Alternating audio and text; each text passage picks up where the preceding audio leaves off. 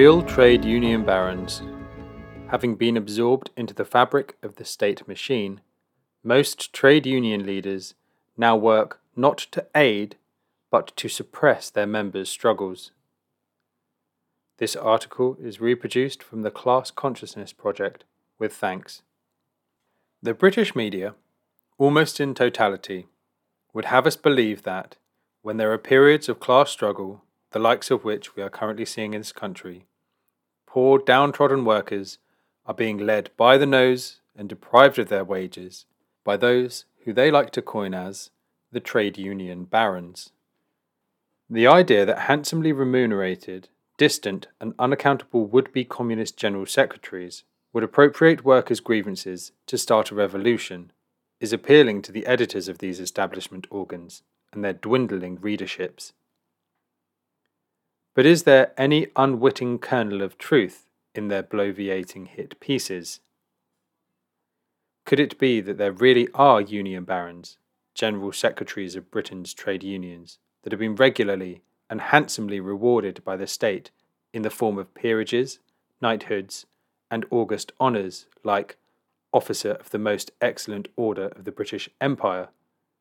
The answer is yes, and here's why.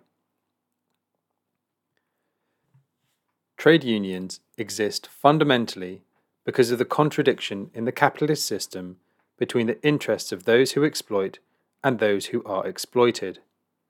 They are a product of class contradictions in the capitalist system. In Britain and Western Europe, where trade unions developed as a reaction to capitalist exploitation, they did so before the rise of socialist parties, and their outlook has been shaped on that basis. As Joseph Stalin said in a speech he made in 1924, quote, "Still more difficult and peculiar are the conditions under which the trade unions are developing in the West.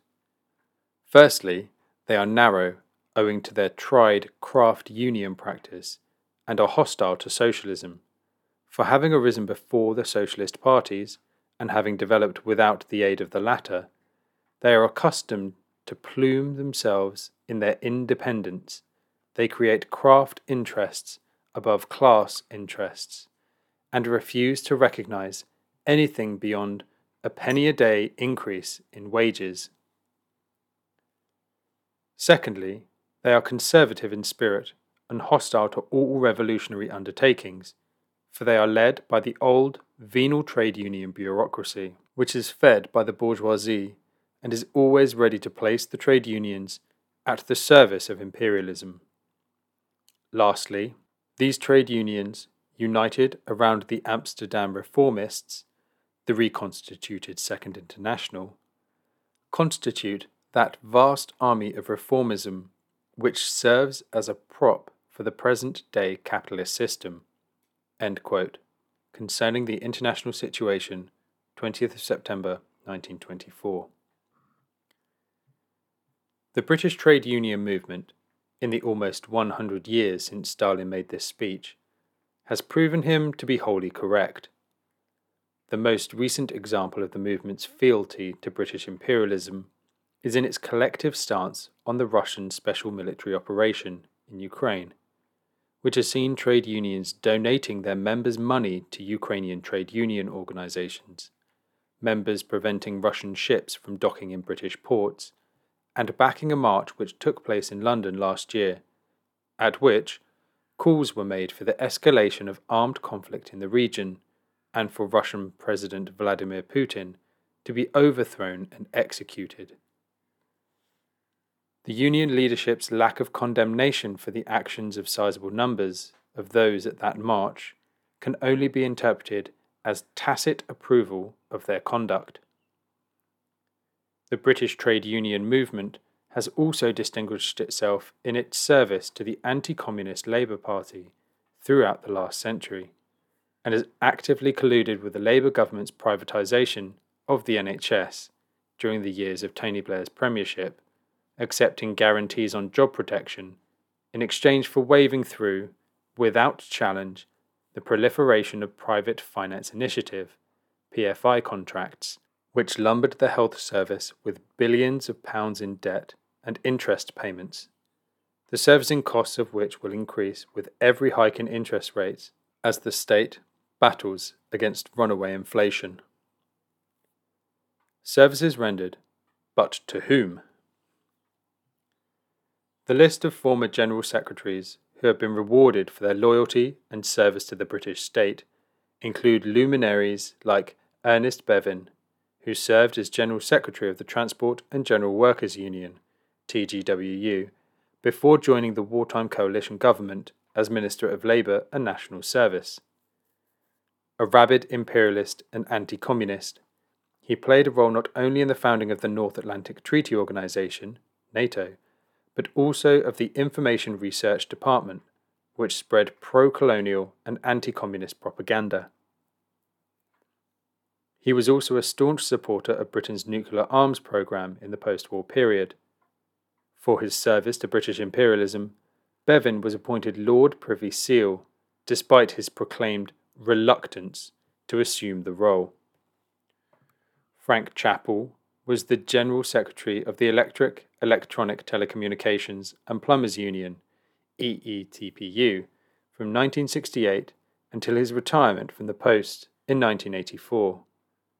A former Communist Party member until the Hungarian counter-revolution of 1956, he became a staunch anti-communist and was part of a relentless purge of Communist Party members from within the Electrical Trades Union, which merged with the Plumbing Trades Union to become the EETPU in 1968.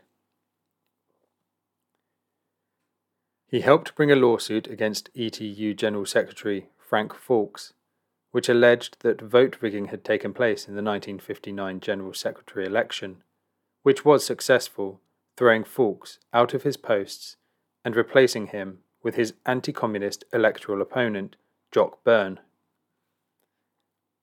Chappell set in train not only the anti-communist purge of members within his own union, but the anti-Irish racism, class collaborationism, state collusion, and betrayal of workers in struggle for which the EETPU became notorious.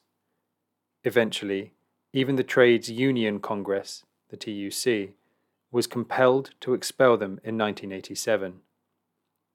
For his services to the cause of anti-communism and the state, Chappell was made Baron Chappell of Hoxton in 1985. Bill Morris was the General Secretary of the TGWU from 1992 to 2003.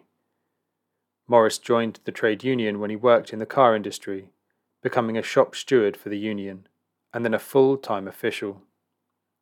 A staunch ally of the Labour Party, even during the Blair years, Morris was appointed as a non-executive director of the Bank of England in 1998. The TGWU and Bill Morris were heavily criticised in 1997 by the journalist John Pilger, whom the TGWU labelled as ultra-left, when 320 employees of the Mersey Docks and Harbour Company were sacked for refusing to cross a picket line that had been organised at Torside Limited, where workers were on strike to protest against the sacking of 80 dock workers. The TGWU abdicated its responsibility to the strikers, hiding behind anti-trade union legislation and claiming that the union had an obligation to, quote, not engage in activities for which it has no immunity or legal protection, end quote. Bill Morris became Baron Morris of Handsworth in 2006. He retired from the House of Lords in 2020.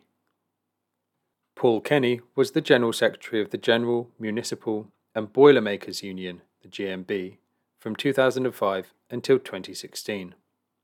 The GMB, a right-wing trade union, nominated Andy Burnham for the leadership of the Labour Party, maintained an anti-Corbyn position throughout the latter's failed tenure as Labour leader, and backed right-winger Owen Smith when he challenged Corbyn for the leadership in the chicken coup of 2016.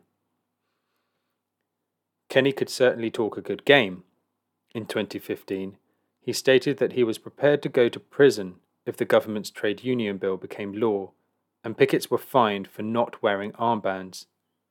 Kenny was knighted later in 2015 as part of the Queen's Birthday Honours. He was nominated by Labour leader Ed Miliband. It's also notable that Transport Union TSSA, Transport Salaried Staffs Association, despite being the smallest and by far the least militant of the three transport unions, has had more of its general secretaries rewarded with peerages, knighthoods, and honours of the most excellent order of the British Empire than RMT and ASLEV, the train drivers' union, combined. The Trades Union Congress is arguably the single entity that brings all trade unionists together in complete agreement, although none of us can see the point in it. However, for those who ascend to its most senior levels, it is a gateway to the ermine and red benches of the House of Lords. Going all the way back to 1946, General Secretaries of the TUC have almost routinely been awarded with peerages, including Walter Citron, General Secretary from 1925 to 1946, Vic Feather, 1969 to 73, and Len Murray, 73 to 84. Frances O'Grady, who marked her term as General Secretary by colluding with rail operator Southern and train drivers union ASLEV to negotiate away the jobs of RMT members, was unequivocal in her support for Britain's continued membership in the imperialist European Union trading bloc, and was a keen, if not entirely outspoken supporter of the anti-worker Labour Party, became Baroness O'Grady of Upper Holloway last year. TUC, a part of the capitalist state machinery. Trade unions remain the biggest organisers of working class people in the country. 6 million people are members of trade unions, but these unions are hardwired into the capitalist system, and, critically, so are their bureaucracies.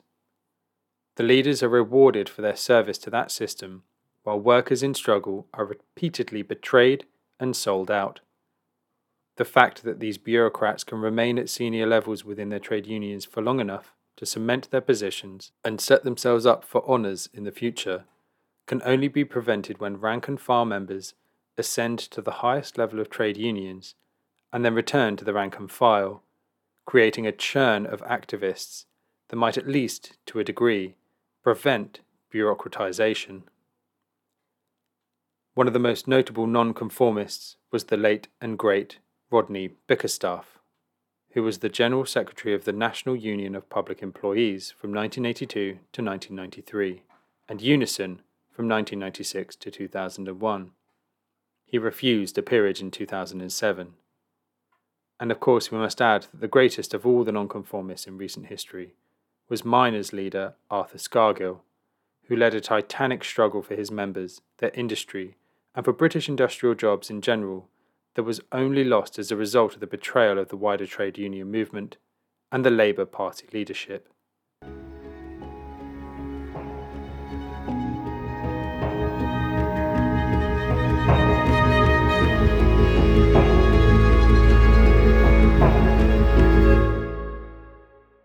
Thanks for listening to Proletarian Radio.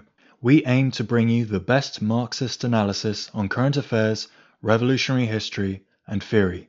Do like, comment, subscribe, and share our content to help us reach the widest possible audience. We are a small organization with limited resources, and we need workers' support if we are to grow and fulfill our mission. If you are able to make a one-off or regular donation, no matter how small, please visit our website at thecommunists.org and register as a supporter.